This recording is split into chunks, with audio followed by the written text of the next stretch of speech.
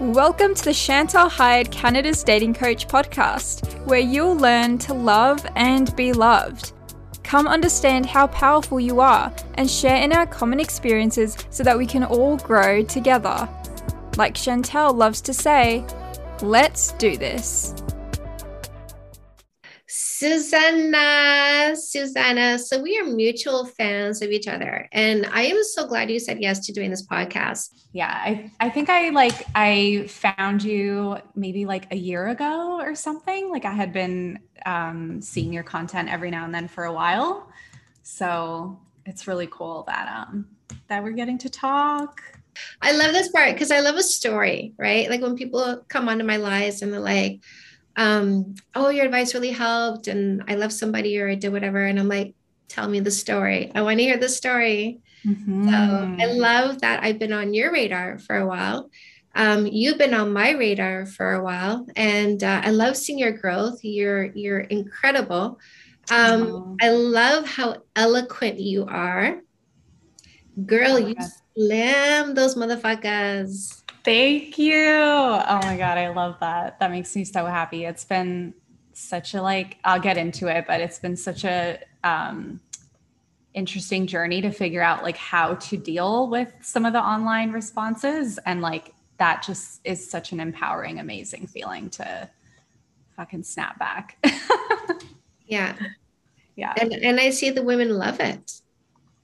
I think it's really cathartic and empowering for everybody, because on the one hand, I was like, I don't want to give them energy, but then on the other, they're in my comments anyways. And if they're not attacking me, they're attacking the people that watch my content who comment. So it just feels so good to put them in their place.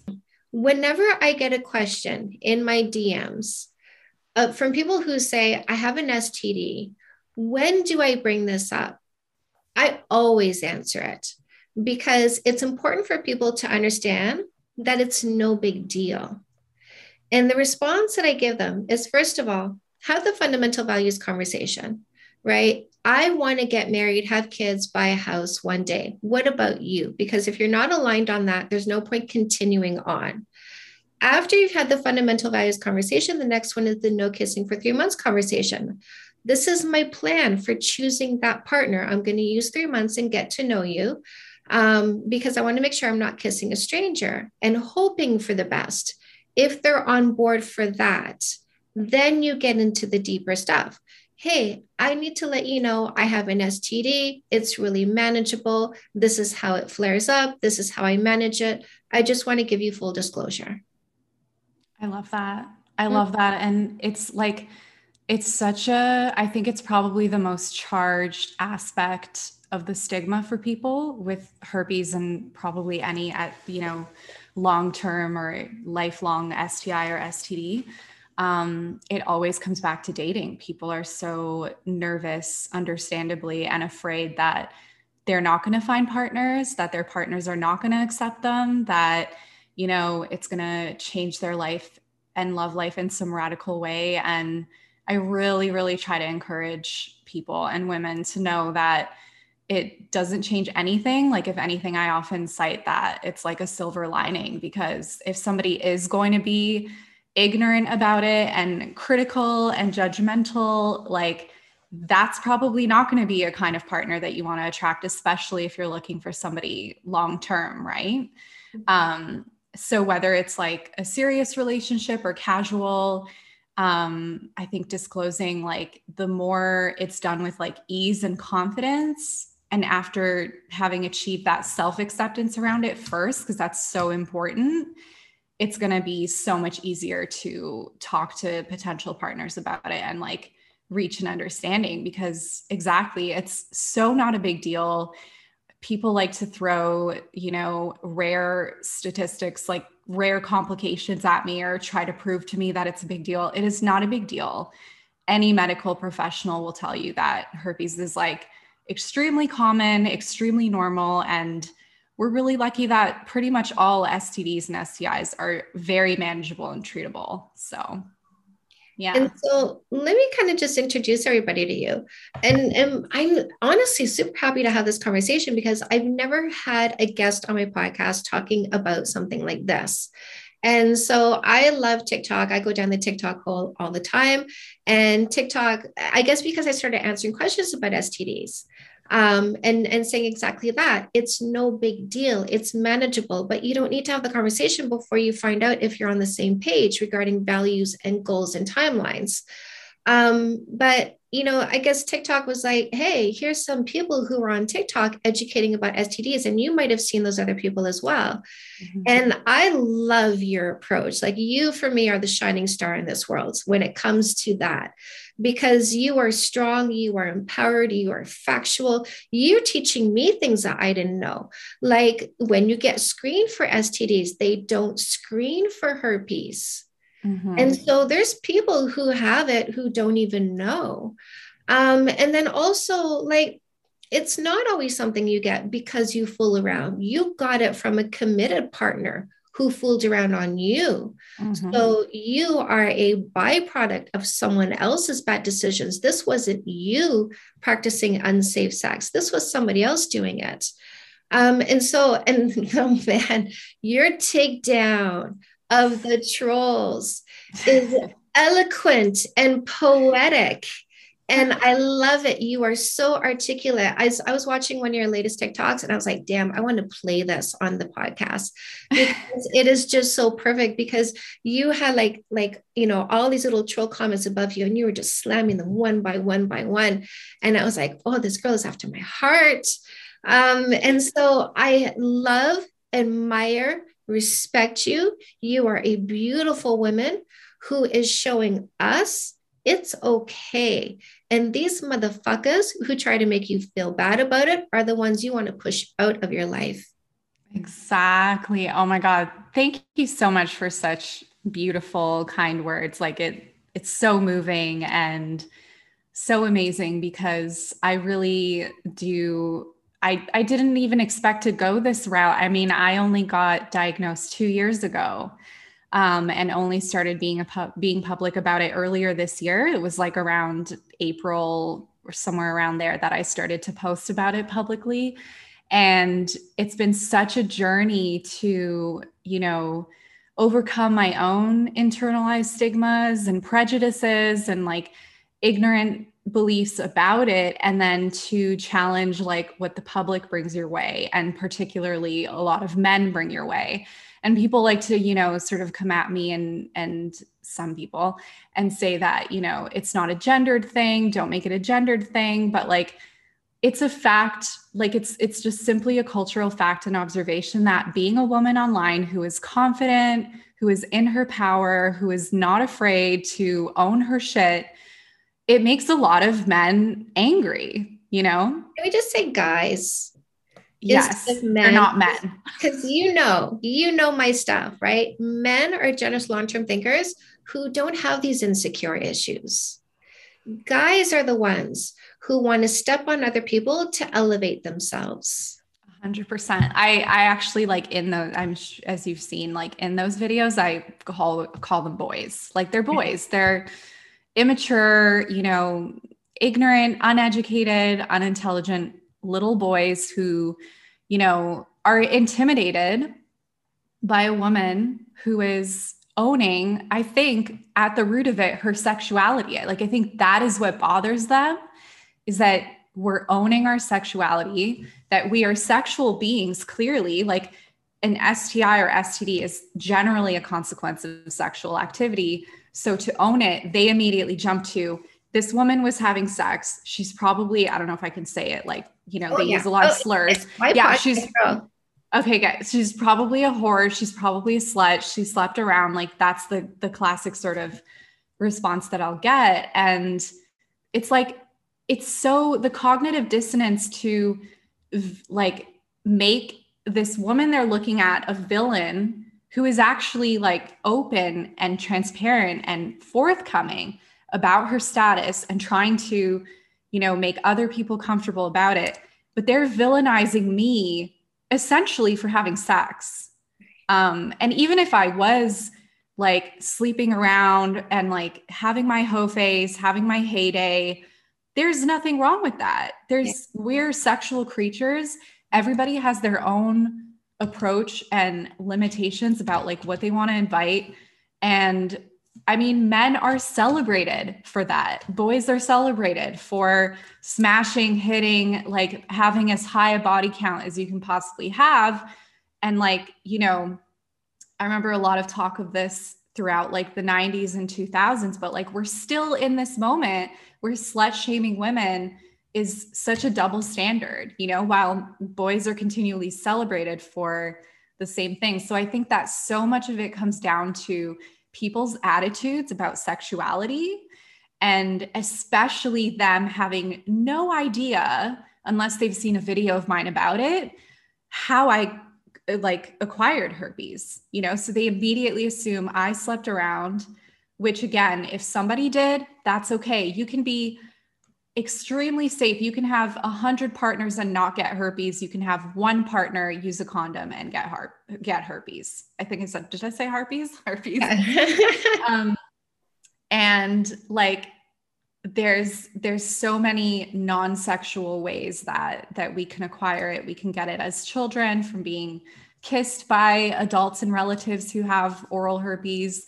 You know, people are assaulted, like in my situation, cheated on. There's also so many situations where, like you mentioned, because we're not tested for it, so many of us walk around and don't know that we have it and transmit it that way. So there's so many people with herpes who have no idea how they got it. And that's okay too, you know? Yeah. By the way, can we say the fuck you finger? Yes. I always get my nails done with an accent finger.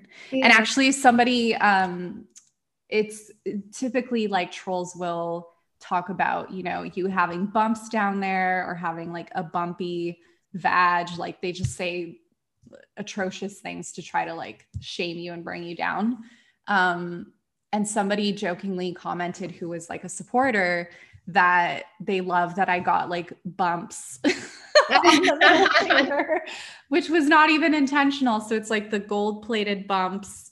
And I mean, a herpes flare-up can look like absolutely nothing. It can look like a cut. It can look like one blister. So it's not even what people think, you know? Yeah.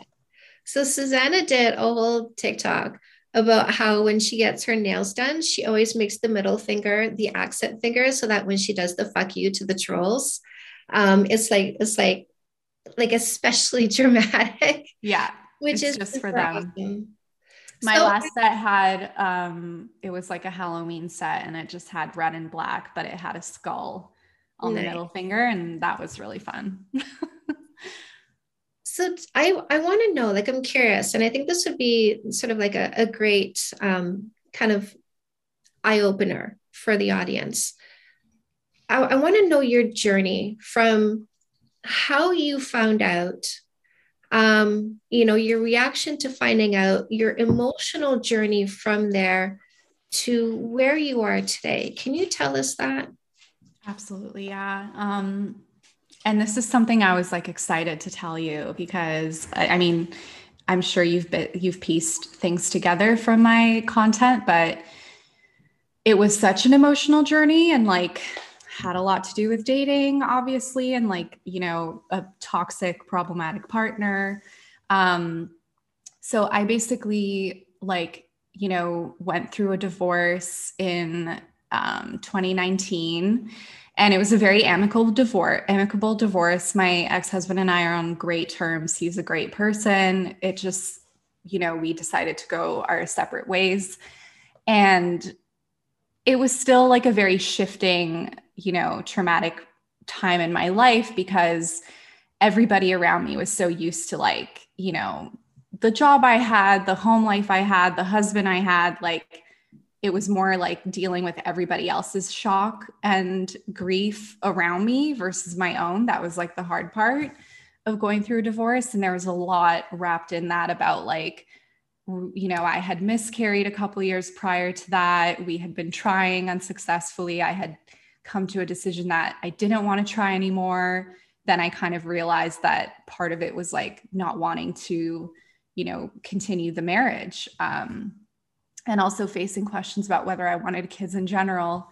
So I had come out of like a pretty vulnerable situation. And I think as a lot of people can relate to who've experienced like a miscarriage or any kind of trauma or grief, is like, it can catch up with you even years later. You know, you kind of go through it in the moment, but you can be hit with like a depressive moment or phase after. So that's all to kind of set the stage for like just a very vulnerable space I was in. I had been with my partner for like, you know, the majority of my adult life. We got together really early in college, and prior to him, I was with my high school sweetheart. So I had never really been alone. Like I was a serial monogamist, I guess, and hadn't had a single life. I think I spent maybe like a 6-month period ever single and dating other people. So a huge part of the turmoil I was in was just being alone for the first time and navigating like living alone. And I was absolutely terrified of all of it. Like I was like a shadow of who I am today, you know? And in that sort of vulnerability, I met this partner, and towards the end of my marriage, we had an open relationship. So like we were already, you know, kind of trying things out, trying different things to see if we would be happy. And so I met this partner while we were in an open relationship, and things just kind of progressed and developed from there. And then once I was separated, and, you know, it wasn't for this partner by any means, but it allowed us to explore our relationship and let it flourish. Now, it was like a long distance relationship, so we weren't local, but I had this thought that, you know, because we had been talking and texting and doing phone calls and video calls for like several months, that we knew each other pretty well. And we had had visits, like I had visited him. But I was like, there's things I realized after the fact, like I was the only one visiting him. Like he wasn't putting in as much of an effort. But I was so excited by like this new passionate relationship. And during one of our visits towards the end of 2019, it was around like October. I think it was, or no, maybe it was 2020. No, it was 2019. I started to develop some symptoms. So we had obviously been intimate. Some symptoms showed up. I thought I had like a razor bump. And at first I kind of didn't pay much attention to it because I thought I was just irritated. And I was like traveling back home, and it just felt more and more painful. And I thought maybe I was getting a UTI, like all these things were going on that I was just attributing to other things. It was only when I really noticed like it looked like a blister that I started to freak out. I'm a very like health conscious, like I've had a lot of health anxiety. So I'm very like nervous about things like that. And, you know, obviously I was like safe with this partner, but at this point we were in a committed relationship. We were serious. We were in love. We weren't always using protection. But again, it can still come about with protection. And my first thought, so I went to get it looked up by my doctor. She wasn't really sure. I went to a clinic to get it checked a couple days later. By then it was like a couple blisters, and they were like, it's genital herpes for sure, but we'll do a swab to confirm. And a swab confirmed it as HSV2 a few days later. In that clinic, I was in total shambles. Like I was hysterical. I was crying. I thought my life was over, like my love life, you know. My first thought was just, I'm like scorned. I'm damaged. Like it's all the stigma that I was aware of, even like peripherally, you know, we like pick up on it. Even if we're not in direct contact with anyone who has it, we have these like preconceived notions about it. And all of that was just like flooding in. And my first thought after was whether my partner would leave me, not whether he gave it to me, whether he would leave me. So I was so terrified of being alone that was the main thing I was worried and terrified about. And, you know, I know now in hindsight that this was a very like narcissistic, mentally, emotionally abusive relationship in that way. I was very attached. So of course my main fear was losing the person and ending up alone. So he was like very compassionate and understanding. He was immediately like, this is fine. Like, we're going to be together. Nothing's going to stop us. Like, it doesn't matter to me at all. So I was like, this is the person for me. Okay. Because they handled it so well. When a few weeks later, you know, he said that he had a flare up as well. And he like made it out to be sort of like, it could have come from either of us. Let's not dwell on it. We both have it now, so we don't have to worry about it. And of course, his flare up was when I was back home. So my theory is that it's possible he didn't know he had it, but my theory is he knew he had it. He didn't disclose it to me. Once I had it, it was like, okay, right, we're locked in. I'm going to let her know I have it too. Because anytime it was like a question of, you know, how did this happen? Like, we talked about our sexual history before we ever got together too. And he was like very open and transparent, told me when he got tested, told me his history. Of course, I didn't look at any results, but I trusted him. Mm-hmm. And, you know, but I was still questioning after this diagnosis, like, did you have partners you didn't tell me about? Like, were you not loyal while we were exclusive? Could this have happened when we weren't exclusive? But he would just get so uncomfortable when it came up and like didn't want to talk about it. And he would say like, I want to support you with it and your journey with it, but I don't want to talk about it because it just depresses me. You know, so, right? Yeah. And so I continued to be with him. I actually moved to the States to live with him. We were going to try to be together for a couple months and see how it went, but it was going well enough that I continued to stay. And then the pandemic hit, so I stayed longer. And I, you know, was on track to be with this person. Like, I thought he was my next person. And I had just accepted the fact that, you know, although I couldn't really imagine how I could have had herpes, but it can stay dormant for a long time. Right. I just kind of left it to, okay, well, we both have it. It's easier now that we're comfortable with each other. I don't have to worry about dating or disclosing to people. And that's a very alarming thing that can happen with an STD or STI diagnosis is you stay with partners you shouldn't, or put up with treatment you shouldn't, just because you are afraid of the alternative. And at the end of my stay with him, I discovered he was cheating. I had a lot of red flags. There were a lot of things that happened throughout the entire time I knew him that I, looking back, ignored. But I finally decided to break into his laptop and I saw everything, you know, and he was engaging with people all the time, sex workers, had other girlfriends. It was horrifying, especially like on top of everything else during a pandemic. I was so anxious and worried about that too. So he was putting my health at risk in so many ways. And I just like immediately packed my bags, left the next day, you know. Good for you, by the way. High five. Thank you. High five on that, because too many women make excuses. Yeah. And you said, you know what? I'm taking what's left of my sanity and I'm getting the hell out of here. Yeah.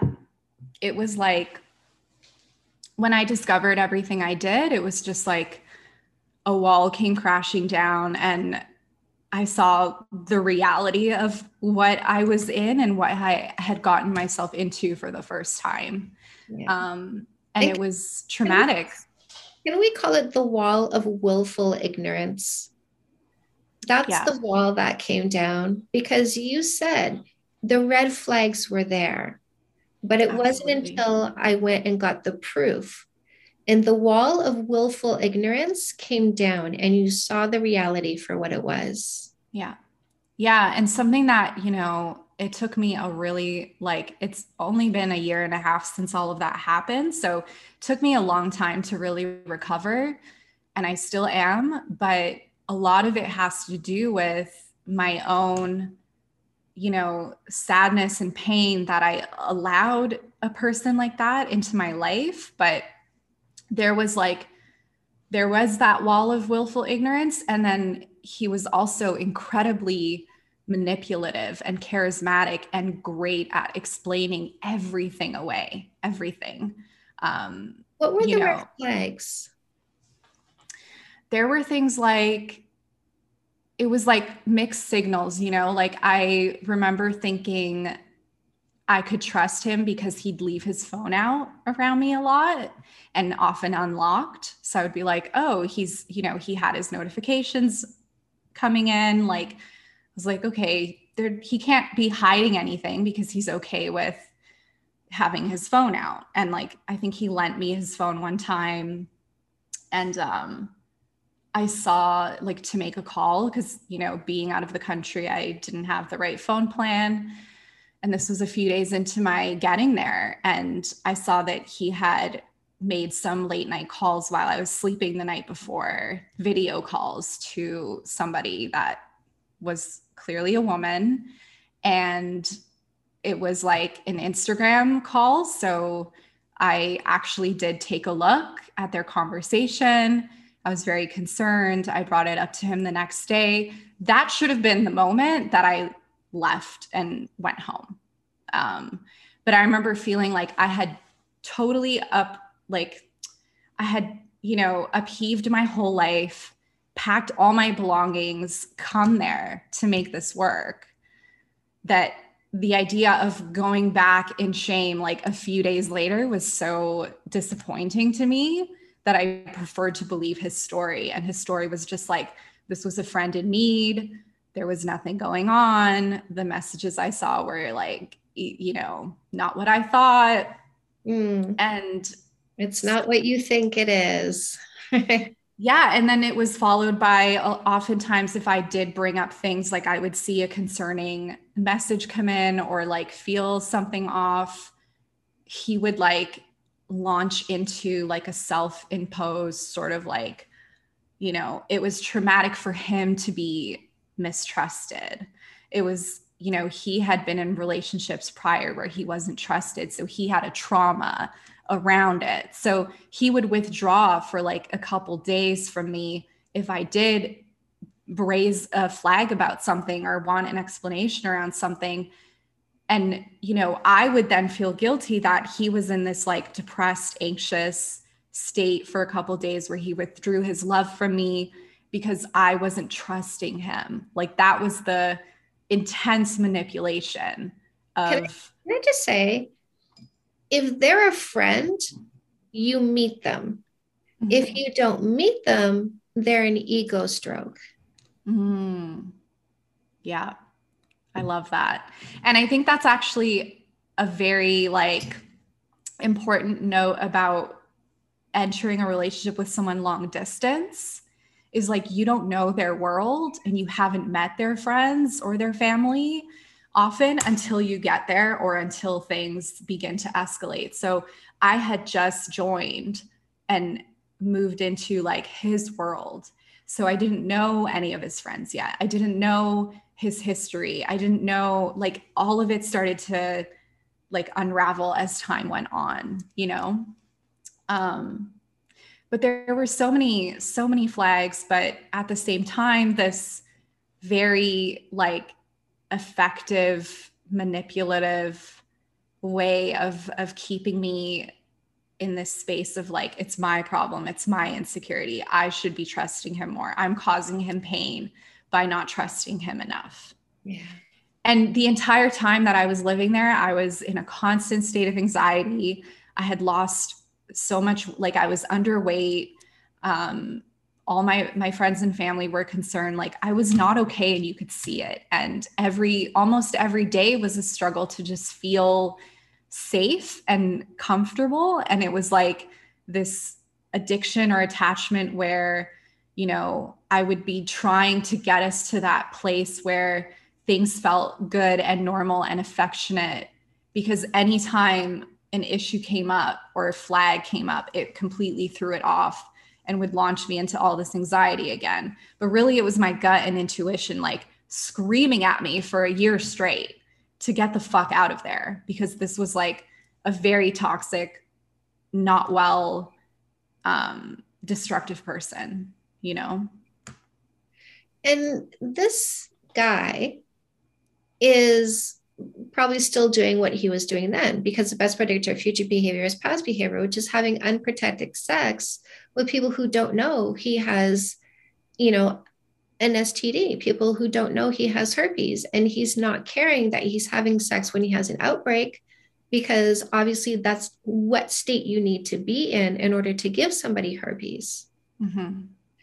Have you ever thought about publicizing that?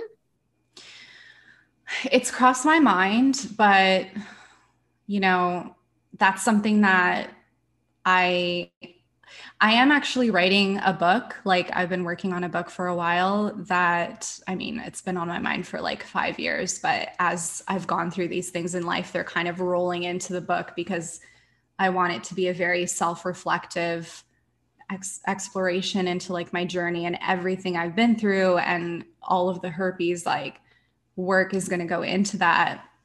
But it's crossed my mind, but for me, it's like there's only so much control that I can exert over someone's actions after I've crossed paths with them, right. You know, and I think it's pretty common with narcissistic people that they like reinvent themselves and like, you know, they're like a new good person now, like their old ways are done.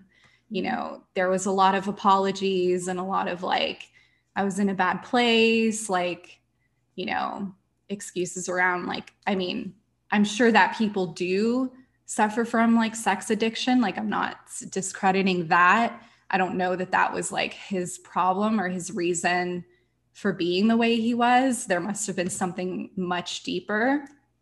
And I know on some level that someone must have endured so much trauma at some point in their lives to become a person like that and hurt so many people like that and not even be aware of how destructive their path is. So it's frustrating because there were moments where I felt some compassion and, you know, but generally just really wanted to like distance myself and not give them any more power.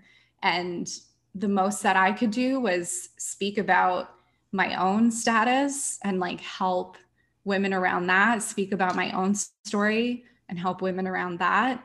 But what he's doing now is like, I just never want any contact, inkling, association with him ever again.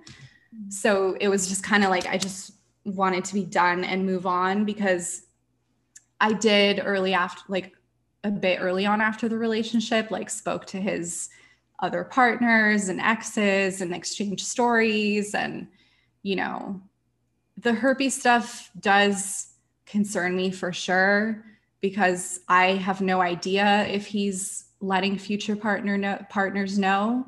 I'm sure that he didn't let partners he was, you know, cheating on me with at the time know. And it's tough because you want to be like, you want to scream it to the world to let them know this person is capable of something like that. Yeah. But there's only so much we can do. Like we can't control someone's actions in the future. We can't let everybody know. And like, I do feel that gripe come up sometimes, and it's difficult that like he's inevitably potentially, like you said, if he doesn't change his behavior, and he likely won't, no matter how many times he reinvents himself, he may put more women through that again and again and again in the future. And like, when do people like this pay the consequence of their actions? Like they blow up their lives and then they just start again. You know? Yeah. I mean, listen, girl, I'm a Scorpio. So I've got like that vengeful side in me. And where my vengeful brain goes, and I don't always follow through on my vengeance because if I did, there'd be some sugar and some gas tanks.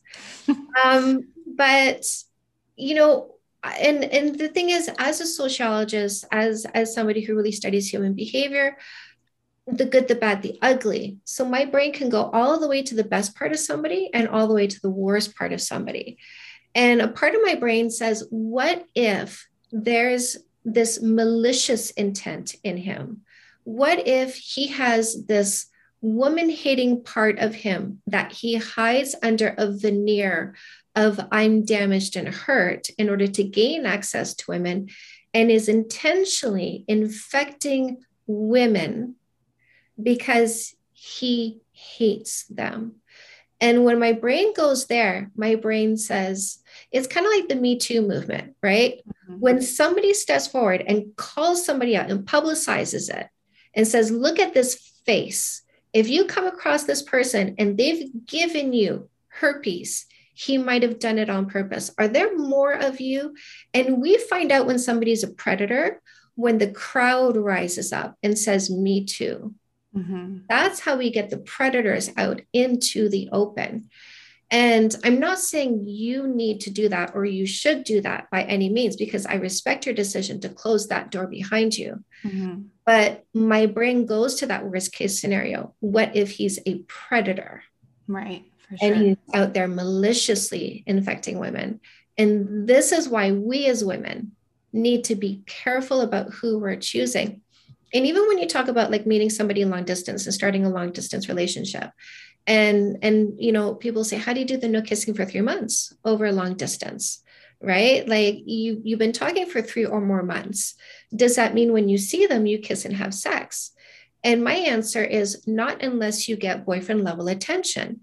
So if you were in the same city doing the no kissing for 3 months, it's no kissing until I've met the people that are important to you. So that means if we're long distance, then you FaceTime me when you're at a family gathering. You mm-hmm. FaceTime me when you're at your friend's place. And I have chit chats with your friends. I have chit chats with your family so that I can ask those probing questions mm-hmm. about who you are to corroborate what it is that you're saying about yourself with people who are in your inner circle. Are the stories matching up? Yeah. It's hard too, because people in their inner circle don't always like, they're obviously on their like loyal to them and protecting them, you know? And one thing that happens like with what happened with me, when things came to light, people came out with some of their own stories and experiences that, you know, were aware of some of his behaviors, right? That didn't feel the place to warn me before because they wanted to believe that he had changed and that we were like going to be good and like I seemed so good for him and like all these things. And it's just like, you know, I don't want to say I wouldn't have a long distance relationship again, because I know a lot of people out there do. And it's probably just based on, the person, but it definitely scarred me quite a bit. And one thing I'll say about the like outing somebody is like, I'm like, fucking go for it when I see women do that. And I think it's so important and, you know, still has its place and like helps. I think my struggle with my particular situation is, although I'm pretty certain, I can't say 100%. Like there's always a chance that herpes was dormant or like lay dormant in me for, it had to have been over a decade. And it's like, probably it's next to impossible. This is what I like still struggle with. And I don't know if it's still me trying to like explain it away or not want to believe that someone would have malicious intent like this. But I'll have these games in my mind where I'm like, there's still a slight chance I had it first and it flared up with him and he got it. Like there's always a sliver of a chance that it went that way. Like I had no definitive proof or evidence that he had it before it came up. Right. And that part of that trouble is having been in a long distance relationship and it being something that not everybody is like openly showing. And there's that possibility he didn't know he had it, you know, and I think that there's people who don't disclose it out of like so much fear and shame that they'd rather suffer the consequences of transmitting it to someone, which is awful too. Mm-hmm. And then there's people who do maliciously, intentionally infect their partners. I think there was even a public case with, you know, it's not talked about as much, which I find odd, but with Shia LaBeouf and FKA Twigs, they had like a relationship and she came out in the media that he was abusive to her, like mentally and physically and sexually, and that he transmitted an STD to her. And like people speculate from what it sounds like in court documents as herpes. And it literally says in those documents that he would conceal his flare-ups with makeup. Oh, wow. So like there are people, which I don't even know how you can pull that off. That's crazy. But there are people who are malicious out there. And then there are people who don't understand like the impact of what they're doing. There are people who believe that herpes is not a big deal, but who believe that it's so not a big deal that they don't need to disclose it. So It's really, really tricky. And that's why there's also like such a gray area with even legal action, because a lot of people bring up like that it's a criminal offense or, you know, illegal, but it depends because it's only some places in some parts of the world or in the States that have laws against it. Some places it's just a misdemeanor. Some places it's a federal crime, but herpes is like not really in that category as much as something like HIV. Right. So it's just such a tricky thing. And it doesn't make it okay to ever not disclose or, you know, transmit it to someone intentionally, but it is so hard to know exactly what someone's intentions are. Agree. So I want to come back into your emotional journey with this. You found out he cheated. You find out you have herpes. You're with this diagnosis now. Like you realize you have this. What happened to you emotionally? How long did you stay in that negative place, and how did you come out of it? Yeah, so I still have like moments, like tough days and weeks to this day. And it's so helpful for me to have like my therapist in my corner, for example, who like reminded me recently that it's only been a year and a half, when in my mind, I'm like, it's already been a year and a half. Like, why am I still having triggers and flashbacks, you know, especially when I'm like trying to get out and date again. Most people would think that the herpes is like my biggest struggle with that, but it's actually being terrified of meeting similar partners. And I have met similar partners. It's almost like until you've really healed from that and recognize your own role in like attracting and allowing someone like that, you can come across some of the same people, which is so demoralizing and terrifying, right? But I mean, I'm very happy to like continue to chill with myself and love myself. And I'm not in a rush to find anybody, but it was like when I look back on it, it's actually such a beautiful, rewarding journey, that healing process, because the day that I left with my bags packed in my car, even though I was like hysterically crying and in shambles, I felt like a fucking rock star, like a badass. Like it was like out of a movie, you know, like packing my bags while they're fucking crying and begging me to stay. And I'm just like, fuck you, I'm out of here. You know, I think I still hugged him at the end, which I'm like, why the fuck did I hug him? Like I should have stormed out more dramatically, but it was dramatic. And I was driving distance, like across the border. So I like drove a rental across the border in the middle of a pandemic. Like it felt very like, whoa, this is like straight out of a movie. you know, but I was like, I felt this immense joy and pride for like choosing myself, you know, and getting out of that situation. And it hit me so much more once I got home. And like, luckily I had, my old place that I used to have with my ex-husband was sitting like vacant and free because he had moved to a property that we both owned for like an Airbnb. But during the lockdown, it was obviously not being rented. So everything was so aligned. Like I had a place to stay that, you know, was a bit odd being my old apartment with my ex-husband, but like I just kind of like cleared everything out. I took down all our old art. Like I just like, it was a blank canvas for me.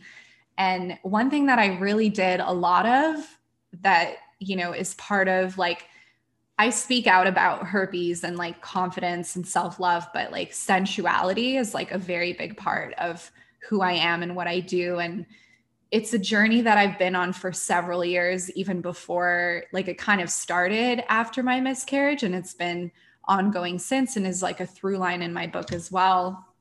But that container of sensuality has been a huge like force of healing for me over those first few months. Cause it was like, you know, a lot of that like scorned, angry, I got cheated on, like feeling, and then this like rising phoenix stuff. And like, I would just channel all of that through like dancing and movement and photographing myself and dressing up in different ways and just like channeling these different, you know, energies and like writing about it. And, you know, I wasn't like super public about what happened at the time yet, but I started like opening up more and more as time went on. And it was really cathartic and healing to like share with words and visuals what I was going through, what I was healing. And TikTok played a role in that too, because before I started talking about herpes, I was uploading a lot of content around those sensual explorations and some of my reflections and thoughts after being in this difficult relationship. Mm-hmm. Do you remember like a turning point? Was there a moment, was there something that you read that sort of, you know, really helped lift you up and come to this place where you're like, I'm okay? I think that it's a tricky one because like there's a lot of moments where I come across something and feel this sense of safety and like I'm okay, and then I'll like plummet again and fall into, you know, so there's different things that like lift me up every now and then. But I think generally that process of healing, and what was beautiful about it was after having had so little time alone, I was now completely alone in a lockdown for a year in an apartment by myself, facing all those, like everything I had been afraid of before, like all the fears I had about being alone. Now being alone felt like paradise compared to what I had just been through. And I think I had this shift of like, I can hold myself. I can feel safety within myself. I can secure myself. Like, I don't need a partner to provide those things to me. A partner can and should only be like a, you know, bonus to my life, like a beautiful alignment. But I think in the past, I had always attached to partners to help me regulate, help me feel safe, help bring about security. And that's part of why I was so terrified of being alone after my divorce, because my ex-husband was like really like someone I relied on for so many things, just mentally and emotionally. So I think it was really just realizing a few months in of being alone that I was okay and thriving being alone. And like, that's what I'm carrying to this day, is that even when there's moments where it feels like it would be nice to have a companion or someone by my side, or I wonder if I'll get into a relationship again or what I even want, because I'm not sure, there's just such a beauty in being comfortable and at peace with ourselves, because like it's absolutely wonderful to partner up, but we also don't have to, you Right. know? One more question. What do you think about the no kissing for 3 months dating rule? Honestly, I think it's great because like depending on, and I think you had a video recently where you talked about it, and I thought it was great that like, you know, you can have your fun and like hook up with people and not apply it in certain situations. But if you really want to attract like a long lasting partner, I think it's like a really, I think it's a really captivating approach to let everything else flourish and blossom and come to light before engaging with somebody. And like, you know, there's different, I think, rules and like ideas people have around celibacy or like how long to wait in relationships. And we just get scarred so often as women, especially by like giving our body and like being physically intimate with somebody and being discarded like right after, you know? And I think that like even with my past relationship, a lot of the passion and chemistry that I felt was sexual attraction, not like a true deep love. I thought I was in love. Maybe I was on some level, but I think so much of what pulled me into that relationship and then addicted me as well in some way was the like sexual intimacy and physical intimacy and attraction, because that was the only time I really felt truly safe and like loved with him. Right. Everything outside of that was so difficult to navigate and anxiety inducing. So I think eliminating that for the first few months with somebody can like really show you who someone is and what the connection is, you know? Yeah. Well said, my love. Well said. I hope I paid it some justice. Yeah. So is there like a final message you want to leave with the listeners today? I think, I guess like circling back to what we started on with STDs and STIs, just that like there's so many things when you're entering in a relationship or any kind of interaction with somebody to like be aware of and focus on. Like you said, making sure your values are aligned, that they're going to respect you and your body, that having an STD or STI can kind of overpower it and become the main defining thing that you're worried about. Them accepting you, you accepting yourself, you being comfortable. But there is so much more around that matters, so much more. And the right people and most people who are educated are like not gonna think twice about the STD or STI because it is all manageable.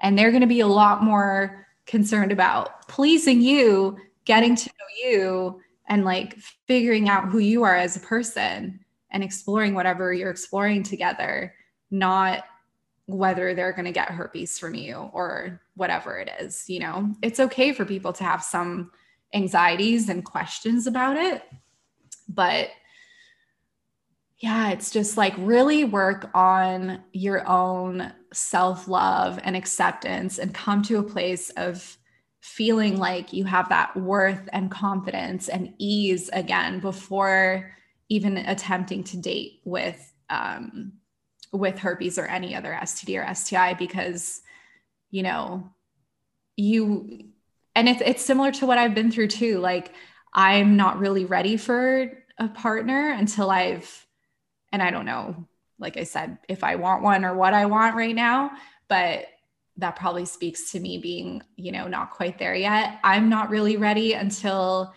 I've like completely built back up my confidence and worth as well, so that I'm never allowing somebody like that into my life again. And I know nothing's perfect and things will happen and we're never completely healed either, but healing is a beautiful ongoing process, and I'd rather elevate myself and then attract elevated people than like stay in a hurt place. So 100%.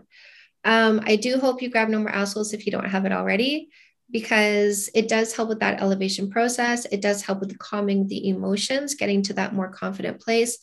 And then something that really does give you a lot of confidence in your choice of partners is the 12 character traits.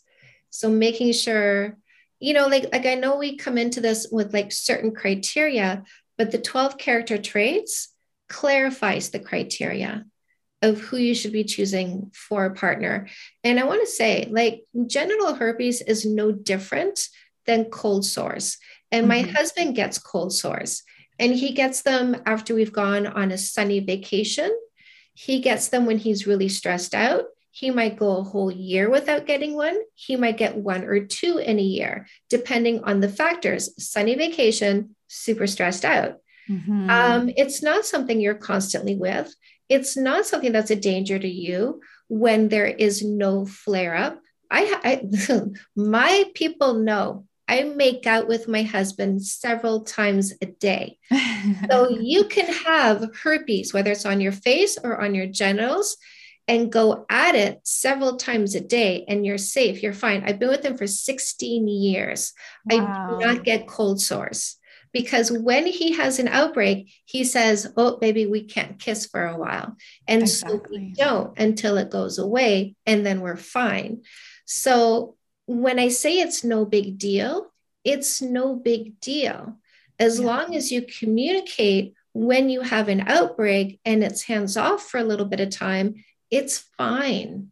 Yeah, I love that so much. And I hear from so many couples who've been together for a long time, and, like the partner might acquire it and have it lay dormant and never show symptoms either.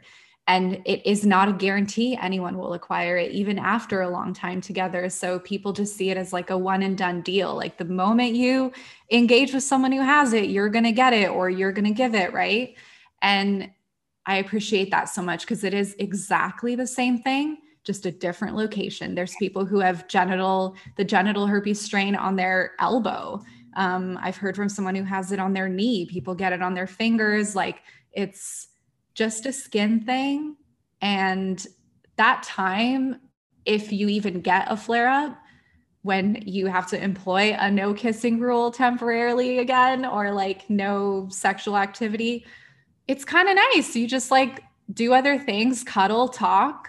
Yeah. It's like if I'm on my period, period sex is great, but if I'm not in the mood, it's kind of nice to have that shift in the dynamic and relationships. I also love to like encourage people to embrace those moments and like nurture and hold themselves through a flare up if they have one, and invite their partner to do the same, Susanna, I'm so grateful for you. And there's been so many moments in this conversation where my heart just swelled, because I love you.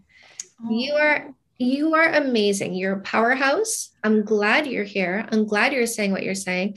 I want everybody to go follow you for the clarity that you give and the power that you exude. So if you guys want to go find her on TikTok, it's at Suzbub, SUZBUB. Is there anywhere else where people can find you? I do also have an Instagram. It's just the same thing with an S at the end. So Suzbub with an S at the end. There's a few links in my link tree. I have a newsletter.